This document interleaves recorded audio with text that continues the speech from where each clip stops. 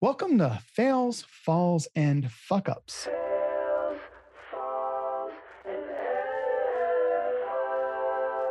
And on the plate today is a heaping helping of broken dreams, abject failures, and of course, the trials and tribulations of working in the food industry.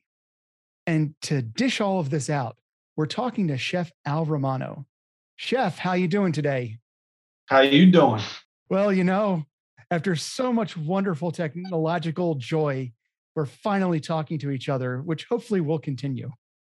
We are. Gotta love the internet. Gotta love technology. Yes. So we've already had our first fuck up of the day. Yes, we have. The viewers and listeners can't hear or see that, or at the very least, hopefully they won't. But let's get into it. Let's dive into it. Let's start with a little bit of your history.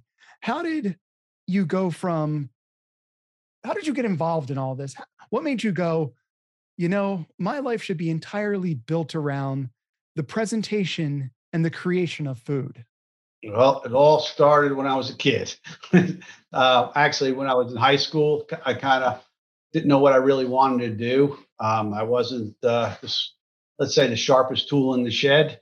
So I kind of, I didn't know. I had to do something. I thought I wanted to go into IT.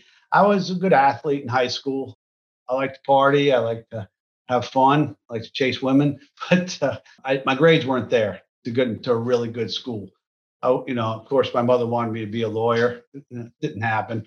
I was working in a restaurant. I think my freshman year, first job I got as a dishwasher in a French restaurant. Then I got another job as a busboy in another restaurant, and I stayed at this restaurant for a while. Worked my way up to all different positions. I worked bar, worked front of the house, prep cook, the cook. That they actually let me cook the real food. So I thought I had a future there. I had to do something. So I was graduation. I was going to join the Marine Corps. My dad said he's a Marine too. He said, no, don't do it. Do something else. So I ended up decided to go into culinary school because I was good at it. I mean, I didn't think about it. I didn't have to, like some people have to study and really practice at it. It came more natural to me. So I just started cooking, and I started taking some classes, local community college, got a degree in hotel restaurant management. Then I went to the CIA, which was probably the best culinary school in the country. That was 1984. I graduated CIA, and then started working all around New York City, New York. Had a blast. I mean, just had a lot of fun. I never thought I would get that far because, like I said, you think culinary school, oh, it's going to be easy cooking. It was hard. It was really hard. Very regimented, and learned a lot. And like I said, once I got out, then I kind of just started going all over the place.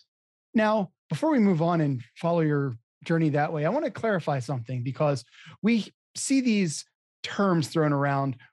You're a chef. You were a cook. Mm-hmm. You might have even at some point been a sous chef. What does it really mean to be a chef? What is the job of a chef? How is that different than a sous chef or just, the guy working the grill? That's a great question because my students ask, I ask that question the first day of class every year. And, I say, well, what's the difference between a chef and a cook? And, they say all these different things, but number one is the money. Chefs make a lot more money than cooks. The important part. The important is knowledge, experience, and dedication. A chef has to be a leader, has to run the whole show, has to be a manager. It has to be a mother to sometimes, because sometimes, I'd be in my office, I'd have a waitress crying because her boyfriend is having problems with that. Another time, I have to deal with, other people. You're a psychologist and trying to figure out other problems, what they're doing. Then, of course, you have to be a cook. You have to have eyes behind your head because people steal, walk out the back door with food. Just watch everything. But the bottom line is, chef means chief in French, really. And so you're in charge. You're in charge. It's like a god. When I was going to school or coming up the ranks, chef was the god. Chef walks in the room, you jump. That's it. It's like the president walking in the room or whatever. The chef is the man or woman for that matter. It didn't matter, so you'd want to be that person. And it was funny because they could be this big fat guy, and look really ugly, or they could be, usually they were, they were always usually these big fat guys. You got to taste the food. You got to know. Right. Never trust a skinny chef. That's what I said. I've lost a bunch of weight. I used to be one of those guys. I lost, about 50 pounds, in the last 5 years or so. Congratulations. Thanks. I'm thinking like what you said about, cook and chef. Anybody could cook. Anybody could cook. You've got some great cooks out there, but you have to be a cook to be a chef. I'm a cook. A lot of professionals out there, or even like on TV, you watch, they're good cooks. Are they chefs? No. To really be a chef, like I competed in my life in a lot of culinary competitions, ran restaurants, ran hotels, ran country clubs. It's just running the whole kitchen. It's a business, it's like a whole business. Sometimes you don't even cook. You go in there and you're just making sure everything's happening. You're the conductor. The conductor. So more a matter of you would design an item of food. That sounds very appealing. Mm-hmm. And then you would pass it along to the people working under you, and they would be the ones in charge of making it to your specifications. Yeah, and I get all the credit. The chef gets all the credit, and it gets all the grief and everything else. So yeah, you're creating the menus too. Is cost, knowing food cost and how much to make a profit. That's why 95% of the restaurants out there go under, because people think, oh, I'm going to make X amount of money on certain items. Like, granted, I'll ask you a question. Like on a $20 item, what do you think the owner puts in their pocket at the end of the day after they paid all their help and everything? What do you think? Probably about 20%. No way. Not even close. Then I would go to 5. Right. Anywhere between 2 and 10%. 10% is a high.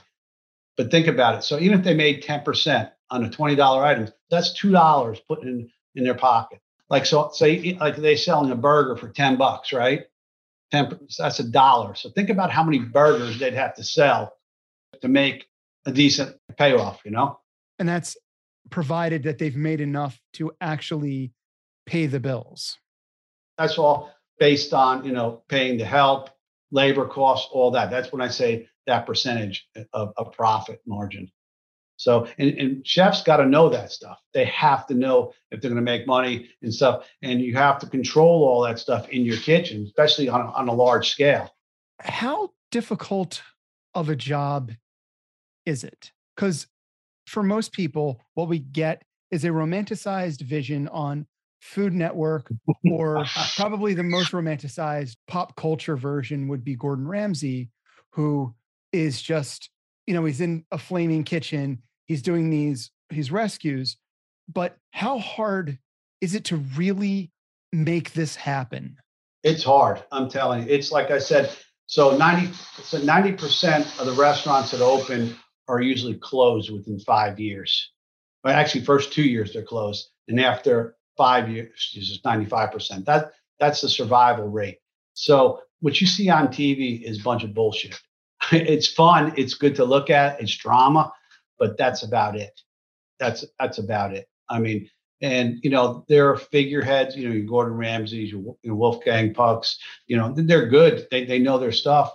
But as far as real life experience, I don't know how much they really have. They obviously have a lot of people working for them. They do really well, and that's awesome. Your Bobby Flay's, Rachel Ray's. But when it comes down to it, actually running the place or actually doing it, again, they have an entourage of people doing everything. But when you're the mom and pop operation, you got your small restaurant, whatever. If you're cooking, sometimes you're doing everything. You have to, and you want to delegate. You can't do it all yourself. Definitely, you can't do it all yourself, and that's the problem. And now with help, it's so hard to get, because in our industry, the numbers. Trying to get help, people, they want $15, $20 an hour to cut celery and rip cabbage apart or whatever. So it's crazy. It's hard. It's really hard. It's one of the toughest jobs out there, and it's hard on your family. For instance, I worked almost 20 years. I never saw having a Thanksgiving off. I was never home with my family for 20 years. Every Thanksgiving I worked, every Mother's Day. every holiday, Valentine's Day, whatever. Never got to do, like, and like when I was younger in my 20s, all my friends were going out and having fun, partying Friday and Saturday nights. I'd be working till at least midnight, in the hotels and the restaurants. And sometimes you got to get up the next day, 7 o'clock. I would put in, like, when I ran my club, the last club I had, I was probably working 40 hours this Friday, Saturday, and Sunday, this in 3 days. How many restaurants did you open? How many of them did you close? And what was the toll on you in doing so? Not so much restaurants. Opened some hotels, but never had to close any. Never had to close any, which is, I could tell you about some fuck ups in my ice business, but when it comes to the restaurant end of it, not so many. I was pretty careful, and I stayed away from a lot of that stuff. So you always were in conjunction with something. It was never all the risk on you. At first, it was when I was younger. I thought about, I went into the business with a couple of partners, and it was, it was a risk, and I kind of sold out because I didn't want to do it because I was working all the time, and I never took the big risk in doing it. I had a couple of chances of doing it. I always ended up working, and I had my own catering business. But what I did, I started small, and whatever I made, I put back into the business. So I kind of played it safe. I never made a million, say doing that, but I did okay. I mean, I did really well. Now, you mentioned how you didn't have a social life because when people are going out, they're going out to go to your place. Right. You're the destination. Correct. So you didn't get to have the life for fun. How much of a toll was that on you in your 20s into your 30s? How much of a toll did it take? How did you eventually find your way to have a relationship, wife, and eventually children? Our business has one of the highest divorce rates out there, and it cost me my first marriage. So I had kids. I could, my kids will tell you they hardly saw me their first 5 years. I mean, like you can't make up that time. And so I didn't see them a lot. So I was working, 12, 14-hour days, 6 days a week. And I was exhausted on my day off. And then you have to do the other stuff. So it was hard. It was hard, it was hard on my ex-wife not being around at all. And I had a big commute too, which didn't help. You see your people that you work with more than you do your family. And sometimes that's good, sometimes that's bad. And a lot of times, the chef's banging the waitress, and it's always something doing out there that could get you in trouble. Alcohol is a really big thing, in drugs in our business. Back in the 70s and 80s, everybody smoked. Everybody went to take cigarette breaks. Then, after work, you go drinking. That's what you did. The whole crew would go out and drink. Anthony Bourdain's book, Kitchen Confidential, probably tells it all. Whatever all the stuff he said in there, all true, all true. So a bunch of cocaine used to get through the 14-hour days. Not for me, but some other people, yes, definitely, for sure. It really took them down. Most chefs, like if you work in that kind of hours, time to 40 years old, they're burnt out. You don't see too many chefs my age still working the 12-hour shifts and doing the stuff I did. That's why I kind of went into teaching, And when they do burn out, what tends to happen to them? I'm sure there's not an actual pattern, but so you got somebody who had all these dreams. They worked their asses off to the point they burned the candle at both ends, whatever euphemism you want to use. But at some point, they just were like fucking done. What happens then? They either get out of the business totally. They just say they commit culinary suicide, as we call it, or they just maybe try other venues. But other people out there, they fail sometimes and they come back. Thomas Keller, he failed his first restaurant. He owns the one over by you guys. What's his name? Can't think of the name out there in California. But Thomas Keller is like one of the best chefs out there. A lot of them had great, had restaurants and they failed and came back. American Laundry, that's the restaurant out in California. Yeah, per se in New York. These tie-in restaurants that like these guys had, and they failed the first time and came back. You have to have the passion and really want to do it, and they're still doing it. I had like one of my best friends. He He was one of my men. I worked with him when I got out of culinary school, and we worked together. And he got burnt out. He learned to be a machinist. He said he was an awesome chef, but he just didn't want to do it no more. He didn't want to work the hours. A lot of them got into just different trades. They just said, I'm done. I like to cook, but I don't want to do it for a living." Being a professional chef, does that affect your desire or ability to want to cook at home? Well, now I cook at home. I tell you, if I knew what I knew now back in the day, I would have cooked for all women. Because it's fun. I mean, it's a catch point. You Mhm. say, "Oh, I'll cook you dinner," and women love guys that cook. I mean, and vice versa. If you're a woman, guys love that women cook. So it doesn't matter whoever your partner is, they love you're going to cook for them because you put love into cooking. And you put it all out there and put it on the plate, man. It's also such a primal thing because food is one of the basic needs. And for somebody to provide you quality food, that just speaks right to the lizard brain. That's somebody taking care of you. It's such a fundamental need. And to cover it well just reflects so kindly and so wonderfully on the person doing it. Right. I've not made it while you are here, but I've got this family apple cake recipe that I use for control and emotional manipulation because it's so good. And I will take it to the gym and watch all of the people who do not eat anything other than Yeah. egg whites fight over this cake. I know what I'm doing because it's such a good family recipe. It's emotional manipulation. Orgasm in your mouth, man. Orgasm is what it is. Yes, I've known people who worked in the food industry, and by the time they would get off work, they're done. They're just getting a burger from Mhm. some fast food place, or they're throwing pizza rolls in the oven. Yep. Yep. I did that many times, many years. I've done that. But I tell you, I met my wife. My wife. I'm now married 11 years to 12 years, and I mean, I was online. I just said I was a chef. And man, that was it. That was it. I just said, and you're a chef. Yep. And you carve ice too. I said, yep.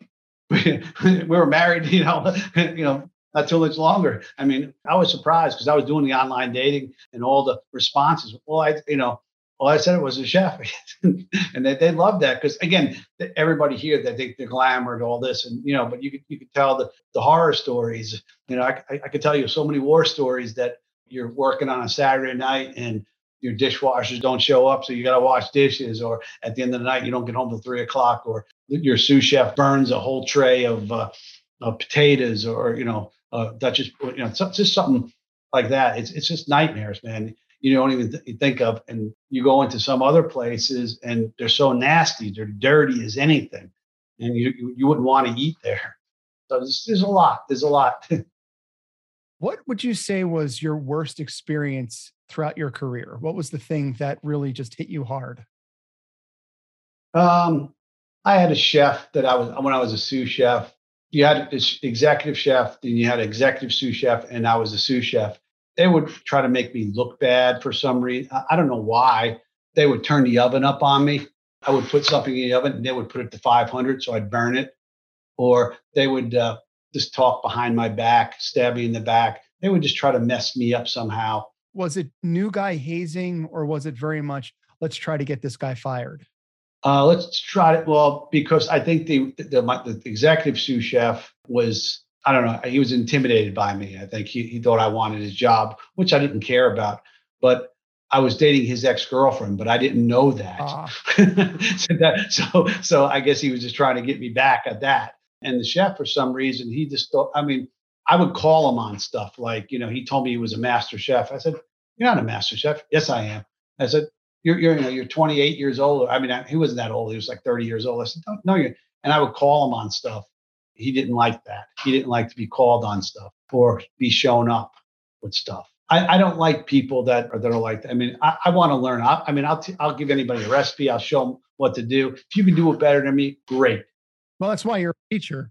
Yeah, yeah. But a lot of chefs are really, really insecure. They won't even share like a recipe. Like, you got a good recipe. Oh, I can't give it to you because it's my secret recipe. Bullshit. I tell my students, I'll give everybody the same recipe here. You go home and make these, like say, chocolate chip cookies. Like, same standard. I guarantee you, come back, they'll all be different. Everybody's oven's different. Everybody's going to put too much sugar in, too much chips, going to bake them too long. I could give you a recipe and you could do it, right? I could. Would it be the same as mine? No, it could be better than mine. You might put your own flair to it. That's what I do. I mean, I look up like I got to do a live TV spot tomorrow morning live. I got I'm doing some different salsas and stuff. So I go on the internet, look at just what's out there. I take their stuff and I make it mine. And I just change a couple ingredients, change the size, and that's it. And if you're going to put your stuff out there, people are going to share it. They want to use it, and that's great. Anybody's welcome to my stuff. I like to do it. But when I guess they start saying, "I'm not going to tell you how to do it," you're an asshole. Basically, I tell them. How did that job where the sous chef was pissed at you because you're dating his ex, which you didn't know, the chef just turned out to be, well, just sounds like a major asshole. Did you eventually lose that job? Did you eventually quit that? I mean, of course you did, because here you are years later. Yeah, I did. I quit, but I confronted the sous chef. I just said, what's your problem? And we got, let's just say You had a fight. he had a hurt leg when we were done. he got hurt a little bit. That's all. And I quit. And I just said, I'm giving my notice. I can't work here. And that was it. I'm done. Another time I was thinking too, probably more. That's when I was in my early years. But later, when someone played with my numbers, I ran a club, country club, and we were one of the top clubs in the area. And I was there probably 7, 8 years already. And we got new management in there, new general manager. I knew he wanted to bring a chef, and he brought his food and beverage manager, and they really couldn't fire me because the members really liked me. They liked my food. We had a great staff. Again, the intimidation of it, and I was making more money than the food and beverage manager, and almost as much as the general manager. And they didn't like the fact that I was making what I was making. So we could get someone in here for half your salary. I said, go for it, fire me. See how well the members are going to take that. You got 12. We had 1,400 members. I said, yeah, okay, and yeah, go for it. But they just made my life miserable towards the end, where I ended up leaving. But the funny thing was, when I gave my resignation to the owner, because it was a private club, he offered me like 10 grand to stay. And I said, no, I can't work with these people. I'm sorry. I can't work. I just, these guys are ripping you off. They were playing with the numbers and stuff. They were stealing liquor. And I said, just watch yourself. And he goes, oh, no, I don't think so. I think you're a little over exaggerated. I said, okay. I ran into the owner like a year later. He said, Al, you're right. You were right. Sorry, I didn't listen to you, because they were ripping them off. I imagine that's quite prevalent in the industry. It is. Especially with a hands-off owner. Yeah, exactly. How often did fights occur? Because you did mention you had this fight with this one guy who deserved it. But how often, maybe not just with you, but just in general, how often? Because it's a very high emotion environment. Right. I've had to break up a few fights a lot of times, like people, right? You try not to escalate it, or most company policies, if you're fighting, you automatic termination. And I had some guys back, utility help, and they were kind of, I'm not saying they were crazy, but, they were on the edge, and little things would tick them off. I had this really good guy. He was a Vietnam veteran. He just came back, and he was, he couldn't handle loud noises. I mean, he was a super nice guy, and he'd do anything for you. But, sometimes, he would freak out a little bit. He would go off, and I would have to calm him down. But, rightfully, someone threw a knife in the sink, in the water, and he grabbed it and he cut himself, and he just went off, it's like, so, I mean, I'll blame the guy. I would probably did the same thing, but I remember he went off at one time, and this little things. Through my years, I notice, I tell you what, now as an instructor, students today, they're not social like they used to be. They don't talk to each other. And everybody's like, you don't have that interaction like you used to for something. We've become more isolated because of the social media and urban sprawl and COVID and all of that stuff. It's definitely a different world. Definitely. Yeah. What do you say to your students coming into the industry? How do you prepare them for the fact that it's harder than they think it is? They're signing up for a lot more work and aggravation than they really think they are. I tell them like it is. I mean, I just tell it like it is. I said, first, like if I get like the first year students, the first thing I'll do is I'll go around the room and introduce yourself. Why are you here? What do you want to do? Where do you see yourself in 5 years? I'll ask them that. And like the second year students, I'll kind of say, what are your goals? Is this what you thought it'd be after 2 years being here? Do you think is this what you want to do? But I'll tell them the realities, like I said, about working holidays, weekends, nights. You're not going to make a lot of money for a while. It's not like you're going to graduate with an accounting degree or an IT degree and start out making 80 grand. Maybe you're going to start out making 25,000, if that. With student debt. Yeah, with student debt, right. That's why a lot of those culinary schools went under because, I mean, they were charging so much money and the students didn't make that kind of money when they got out. Eventually, you would. Like when I tell them how much I made, they think I'm really rich. I said, no. I said, but I didn't make that in the beginning. I started out, it took me probably at least 5 years before I started making any money. You got to pay your dues in this business.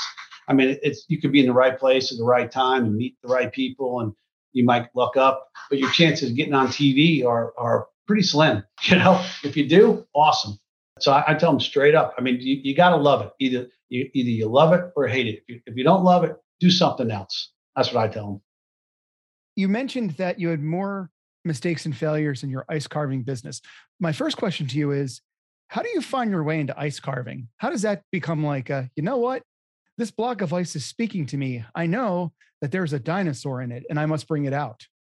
Yeah, it was weird because we learned a little bit in culinary school.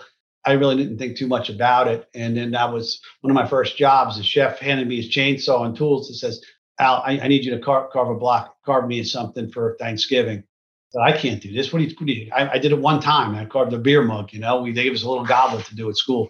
And he says, no, I can't have time. So I went down there. I carved a cornucopia for Thanksgiving. And chef looked at it and said, that's good. Did you carve a turkey? I said, I don't know. I'll try. And I carved a turkey. They liked it. So ever since then, I started doing it. So I started doing it at this resort I was at. I just started doing a bunch. Then my name got out there because this is back 1984, 85. And my name got out there that I was doing it. No one in the New York area was hardly doing ice. Any in the country for that matter. It wasn't really popular. Unless you were in a really high-end place or resort. So I started doing some corporate events. I remember when E.F. Hutton, I did their big letters. They put it on Wall Street. I carved it out live. I did Chase Manhattan logo. Well, a lot of stuff for the corporate stuff in New York City. And then I did this starting out, and I started getting really good at it. And I didn't think really it was going to end up opening a business, but after probably working in the country club, when I say I got burnt out when I was around 40 years old, I left the country club and I opened Fire and Ice, my ice business. And when I started teaching, because I got the job teaching and I said, this money sucks. I got to do something. So I started doing the catering, and catering it is really hard work. If you ever catered, you make a lot of money, but it's hard. I didn't want it. So I was incorporating my ice with catering. So I was giving free, ice carvings out for cheap. And I was thinking, well, I could sell an ice carving. I can make for 2 ice carvings, which takes me probably a couple hours to do. I can make just as much money as catering a wedding. Which that's a lot less work. A hell of a lot less work. Yeah, right. You go there, you set the ice up, and you leave. so that's how I got involved with that. And it was good money back in the day, and it still is. I mean, it's harder on your body. The older you get, it's hard. I mean, it's very physical. It's very holding a chainsaw, die grinders, all power tools. The vibrations, because I know it screwed up your shoulders. Well, that's why my shoulder's like it is. That's why I can't lift it over my head. My right from chipping and ice and doing all that. My right arm. Was there any way you could have mitigated that? Was it a technique thing, or you just did so much work? There was nothing you could have done. You don't think about it. I didn't even think about it. I didn't really notice it until I started really getting around 2015. I started doing CrossFit, and that's when I really noticed it. And I probably injured it more doing that. Yeah, we all injure ourselves at CrossFit. Yeah, so I think that might have definitely aggravated it. So yeah, it's affecting us with the push-ups too. And I'm doing them, but it's killing me. I was surprised to see you doing that because of the shoulders. Yeah, I know a lot of people were, but it just hurts more going up. I could, it affects most of my strength is on my left arm. So we're doing them, so. So what were some of the mistakes you made in this business? Well, not charging enough was one sometimes because people, they say, oh, well, it's this ice. It's going to melt. It's going to go away. I said, yeah, you're right. It is. But can you do it? Do you want it? How bad do you want it? And after a while, I said, okay, well, you're not going to hurt my feelings if you don't want it. So right now, an ice sculpture, a single block ice sculpture, 300 pounds block starts around 450, $500. It used to be like when I first got in the business, $200. And blocks of ice you could buy for $30. Now a block of ice cost, probably $100 just for the block. So, and it's time. It's a time you put into it and how elaborate. And the technology today with ice is come such a long way. I mean, there's computer generated ice, CNC ice. Basically, you plug the program in, the machine cuts it, you basically finish it. I mean, I was doing old school 3D carvings with a chainsaw and the die grinders, which, I got to do one for this weekend for a wedding. So I would say I'm retired, but people call me and I said, I spent a lot of money last week in California. So just, I'll go out and spend some more, do some more, ice. That's what I did. This thing that's happening this weekend for this wedding, how long will it take you in time to make this carving? It won't take me more than an hour. Okay. I don't work out. I don't work in the freezer. I work outside the freezer. So I work fast. Okay. A lot of carvers work in the freezer. I don't. I never did. I never had a freezer big enough where I could work in. Well, yeah, I did, but I don't like the cold. I mean, I would compete, up in Michigan every year, or, wherever in cold areas. But I would rather be warm out and carve the ice. Just got to work fast. Okay. So you didn't charge enough. And also it did take a huge piece out of your shoulder. But the horror stories were more getting it from point A to point B without breaking it and setting it up. So those, were probably, you have some mishaps and every once in a while, everybody breaks them. They all do. And there's only a handful of ice carvers in the country. It got popular for a while. Probably, then it kind of, with the economy slowing down and everything else. So a lot of businesses just closed up, especially with COVID. I was fortunate enough where I said I was going to retire right then. Right, I said, when I turned 60, I'm going to retire. Right. It happened during COVID. So it was a perfect time for me. My shop is basically on my property. So I don't have a storefront. I mean, it's not like I have a whole bunch of ice sculptures done to have to show off. I mean, I have pictures and stuff. I had a website and all that stuff. I shut it all down. And do you want it? I'll send you a picture. Do you want this? Do you want this? This is what I can do.